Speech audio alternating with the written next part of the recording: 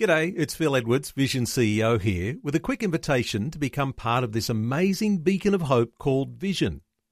Together we can put our love into action to help people of all kinds build or rebuild their lives on the truth of God. Please consider the part you can play during our upcoming Visionathon appeal, remembering that it's your support that makes Vision possible, including this podcast. Connecting faith to life. Vision. Coming up today on The Story. When I was 19, I was vaccinated with 5 different vaccinations to go into a tribe in the Philippines where we have missionaries. And instead of the vaccines working for me, they actually kind of started to shut down my body. So I went from a very healthy girl to this extremely frail and completely housebound. The Story. G'day, I'm Jimmy Colfax. Welcome to The Story. Well, a combination of creativity and activism for you today, as Rebhecca Lancaster from Geelong combines designing handcrafted jewellery with a passion for helping children caught in the sex slave trade overseas. But how did this all come about? And what are some of the challenges in her own life she's had to overcome to get to this point? Rebhecca shares her journey with Karen Hunt and Karen's mother today on The Story. And parents, we just want to warn you that there will be some adult themes being discussed today relating to prostitution, and so portions of today's conversation are not recommended for young listeners. I have a very special guest co-host with me today. I've actually welcomed into the studio my mum, Lorraine Dyer. Welcome, Mama Bear. Thank you very much. And hello, Lorraine, Rebhecca. Meet Rebhecca. Rebhecca, meet Lorraine. Hello. Hi, Lorraine. Nice to talk to you, Rebhecca. You too. Got to tell you, my mum is a bit of a jewellery fanatic. Part of the story of Rebhecca Lancaster is her involvement in making beautiful jewellery for a special God-inspired purpose. Her home-based business today can be seen at Rebhecca.com. That's Rebhecca with a H.com. Wearable art that is being made and sold for an amazing purpose. Rebhecca, how about we start off this conversation by simply asking, can you tell us who you are and what was life like for you as a young'un? Sure. Well, I was actually born in the USA, and my dad was a pastor there, and the Lord called him to lead a group of people out here as their pastor. So when I was just over 2, we moved to Australia. From which part of the US? From the Cincinnati area. Yeah. In Ohio. And by faith, they picked me and my brother and my mum up, and we headed out here to Oz. So we grew up we became Australian citizens, and so that's how we came to be planted here in Australia. Did you go straight to Geelong? We did. We came straight to Geelong. I don't remember any of that as a 2-year-old. Uh-huh. But yeah, we came straight here, got plugged right into the church, and have been here pretty much ever since. Okay, so when you were a young girl, what was life like? Oh, I was very much a happy little kid. My brother, he's a couple of years older than me, so we definitely got into our fair share of mischief with the neighbour boys. But yeah, grew up very happy, very safe, protected, grew up from the very beginning hearing about Jesus, and so that was instilled in us since I was just a wee little tacker, and then coming to know him as my own personal saviour when I was around 10. God allowed some different things in my life to kind of shape my teenage years, which is kind of the lead into how I got involved with the jewellery and the ministries. Rebhecca, you sound like you're a very creative type of person, making jewellery. Oh, yes. Overly creative, I think, is actually the word, Lorraine. What other areas? Drawing, illustration, ceramics. Pretty much give me a pencil and colour or something to work with, and I'm in my element. So that sounds very interesting. Did you ever do mosaic? No, I've never done mosaic. I could see you doing that by the sound of what you're telling me. Oh, well, it's maybe messy. One day we'll have to get together. Yeah, it's messy, but it's very interesting. Rebhecca, sure. You had a love of art from a young age, yeah? Very much. When did the creativity start flowing? How young were you?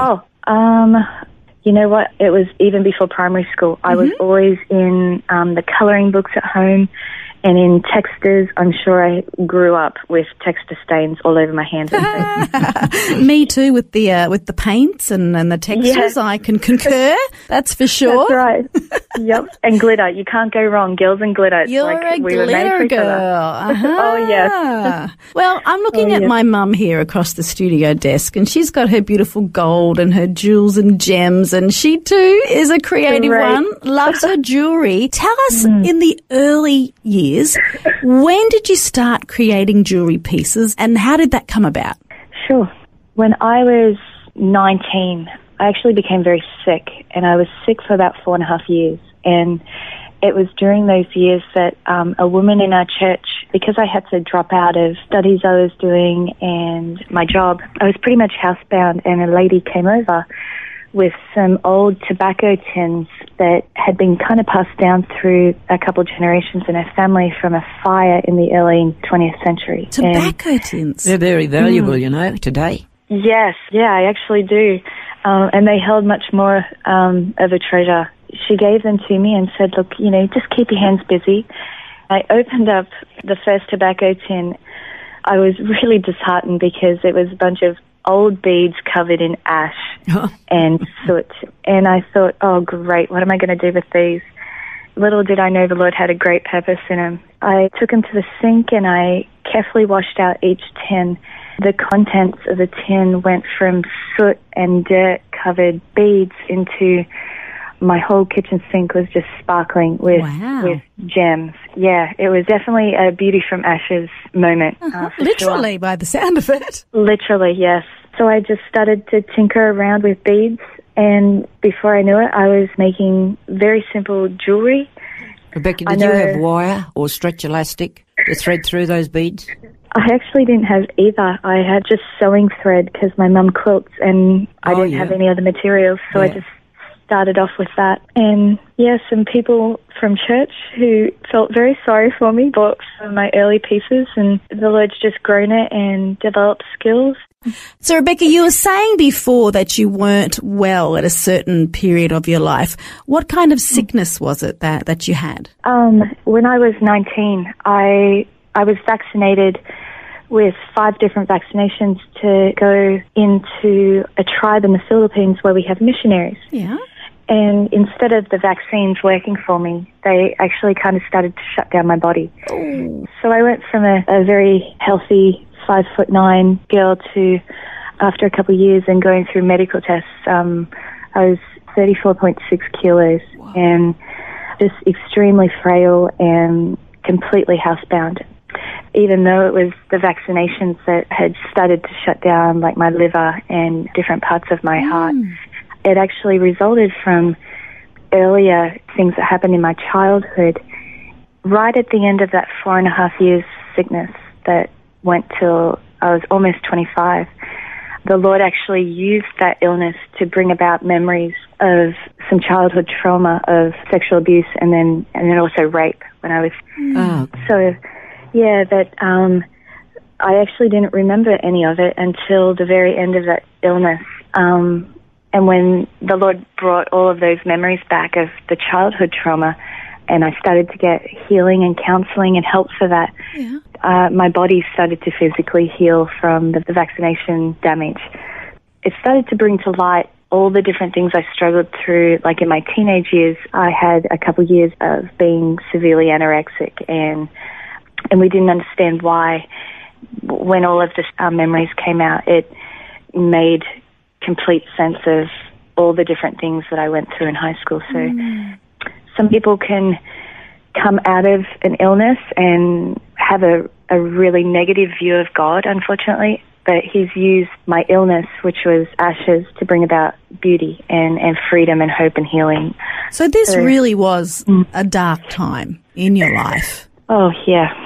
And here you are going back to that sink, tipping out all of these dirty old beads, you know, to the point where you're washing them clean by hand yourself. They're glistening again and they're sparkling. The glass brought back to their original beauty. What a beautiful story in itself. It's like I guess it's been said that what you go through as a child shapes who you become as you grow up. You're no exception to that, hey? No, no. Did it make you determined?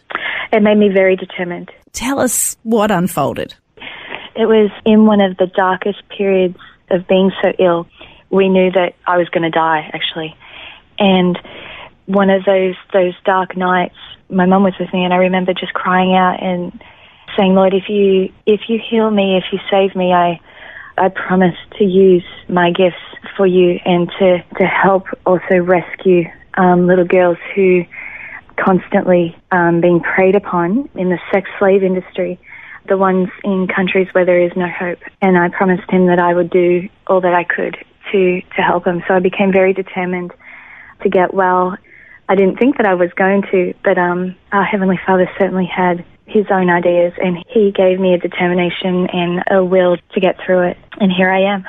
Rebecca, you mentioned earlier the 5 vaccinations. That was to go to the Philippines. Did you actually get to the Philippines?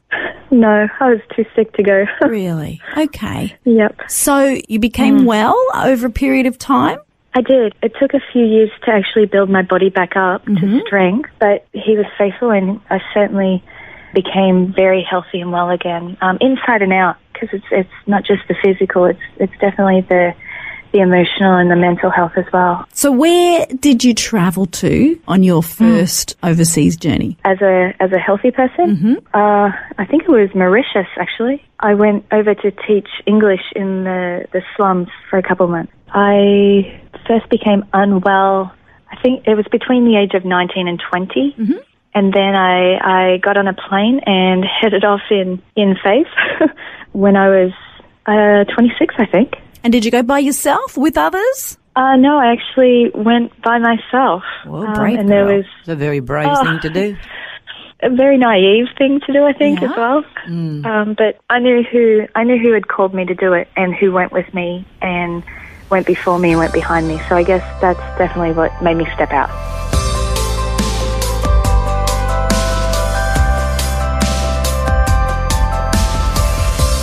You're listening to The Story. Today, Karen Hunt, along with her mother, are chatting with Rebhecca Lancaster from Geelong, who makes handcrafted jewellery with a purpose. Next, we'll hear more of her story and how she became involved in helping children caught in the sex slave industry. That and more when we return. The Story.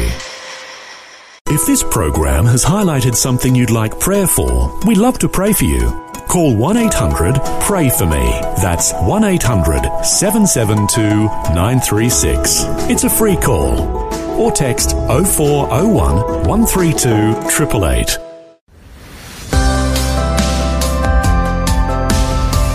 Hi, I'm Jimmy Colfax, and this is The Story. We're continuing with Karen Hunt, along with her mother, chatting with Rebhecca Lancaster from Geelong, who combines making handcrafted jewellery with her passion for helping children caught in the sex slave industry.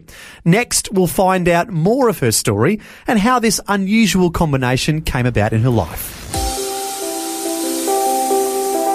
That first trip to Mauritius, what did you find? I definitely experienced that as a single white female in a very small country that's very poor and eager to climb out of their poverty in any way. That it probably wasn't the safest place for me to be in.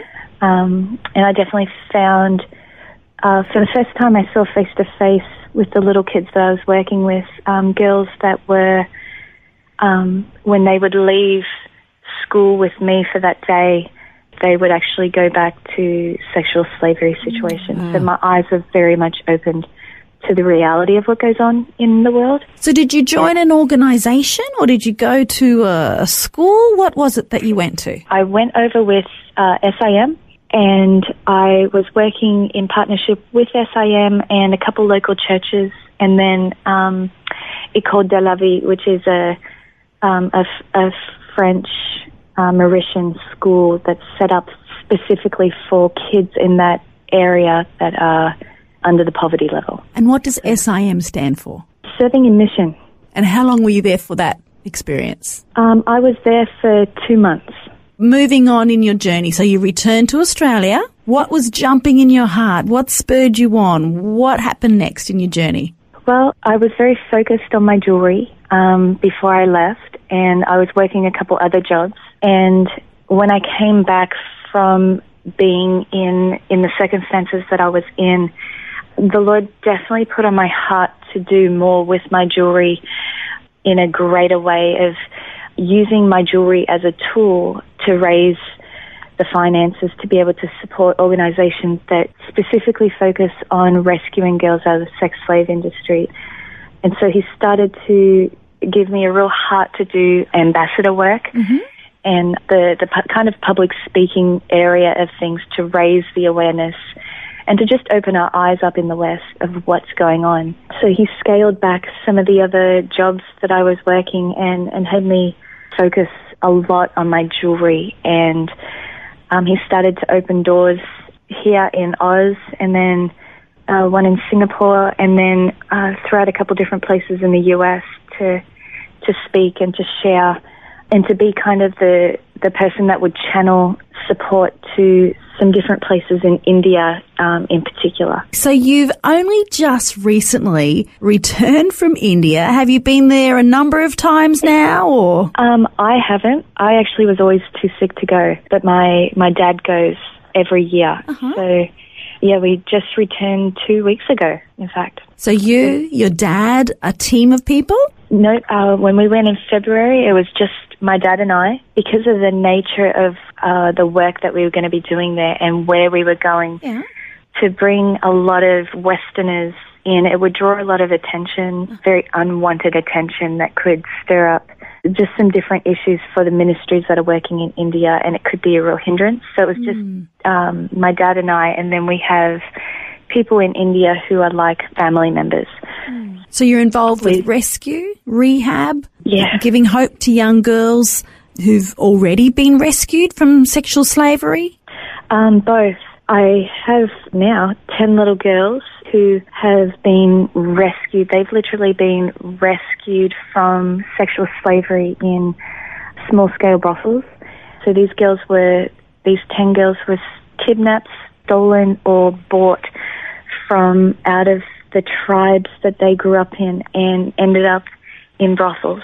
What age group would these girls be, Rebecca? They are from the age of 8 to 13, so they're just little gems. Yeah, it's heartbreaking, and unfortunately, sexual slavery starts with newborns in India. It's shocking. Oh, my goodness. Yeah. And where have you got these girls? You have a special home for them, or? Right now, through the fundraising that I did last year, a shelter will be built for the girls, and it's about halfway completed. So that's an answer to prayer, because each of these girls will have a bed of their own, a bathroom, some privacy, and there's also there's a small team of Indian Christian people who have a real heart for these girls who will be living with the girls. So sort of like house parents. Exactly, just like house parents. Yep. So you walked yourself through the biggest red light district in which part of India? It was in a suburb of Calcutta called Sonagachi. And you discovered and embraced these 10 young girls, just randomly 10?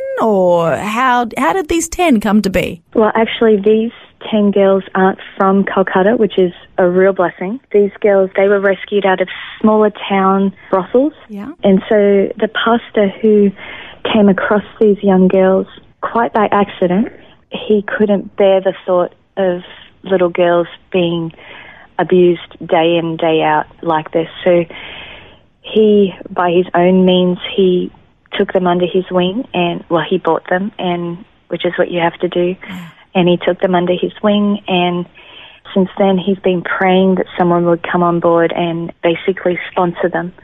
So he got in contact with my dad at the end of last year through absolutely the Lord's leading, and was talking with my dad and said, do you know of anyone that would want to try and sponsor these 10 little girls? Because if they're not cared for, it's taking them out of one bad situation and putting them into poverty. And Dad said, well, actually, yeah, I know of someone that definitely wanting to get on board with this. So, do you know the hope in this story, Rebecca? I love the fact, I mean, I'm looking here at different pictures of your jewellery. Now, jewellery has become a business for you to fund the endeavours that you and your dad have taken on. But each single piece of jewellery that I'm looking at comes with a pearl incorporated in it. You know, you've got lots of beautiful beads, different shapes and sizes and colours, and some are glassy and some are dark and some are thick and some are thin. But somewhere in each piece, be it a necklace or a bracelet or earrings, there's a pearl. Tell us about that. Yeah, I'm so glad you mentioned that, Karen, because the pearl, for centuries, it's represented purity and innocence. And when I first started making jewellery, unbeknownst to me, I just thought it'd be fun to stick a pearl in every piece. And then as I came to understand the meaning of different gemstones and pearls, the Lord really used the pearl in my own life of wanting to restore within me a purity and an innocence that I thought was gone. As He started to do that in my own heart, and He started to give me a heart and a vision to help the little girls of India.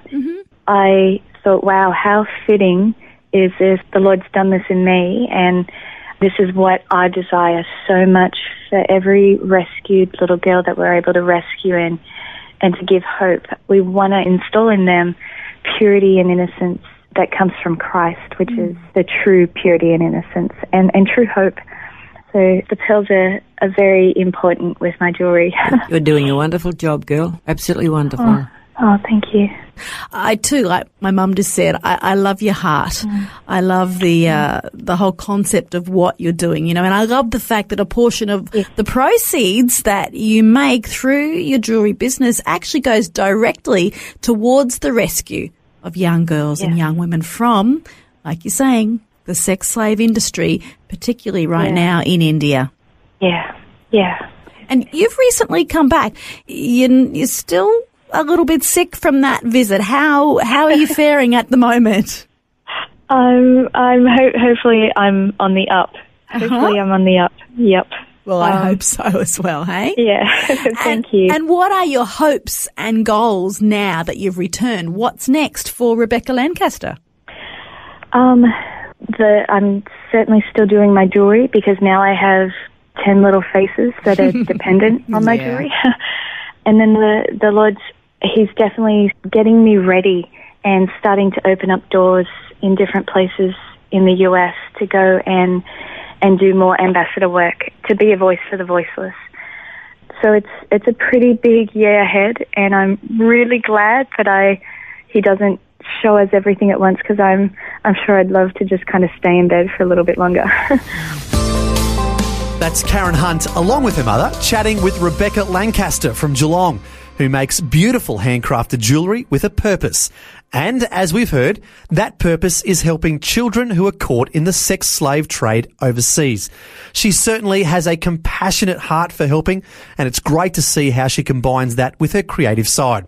To find out more about her jewellery and ministry, her website is www.rebecca.com. Now, it's spelt differently than the usual Rebecca. www.rebecca.com. Thanks for joining us. I'm Jimmy Colfax, encouraging you to share your story with someone today.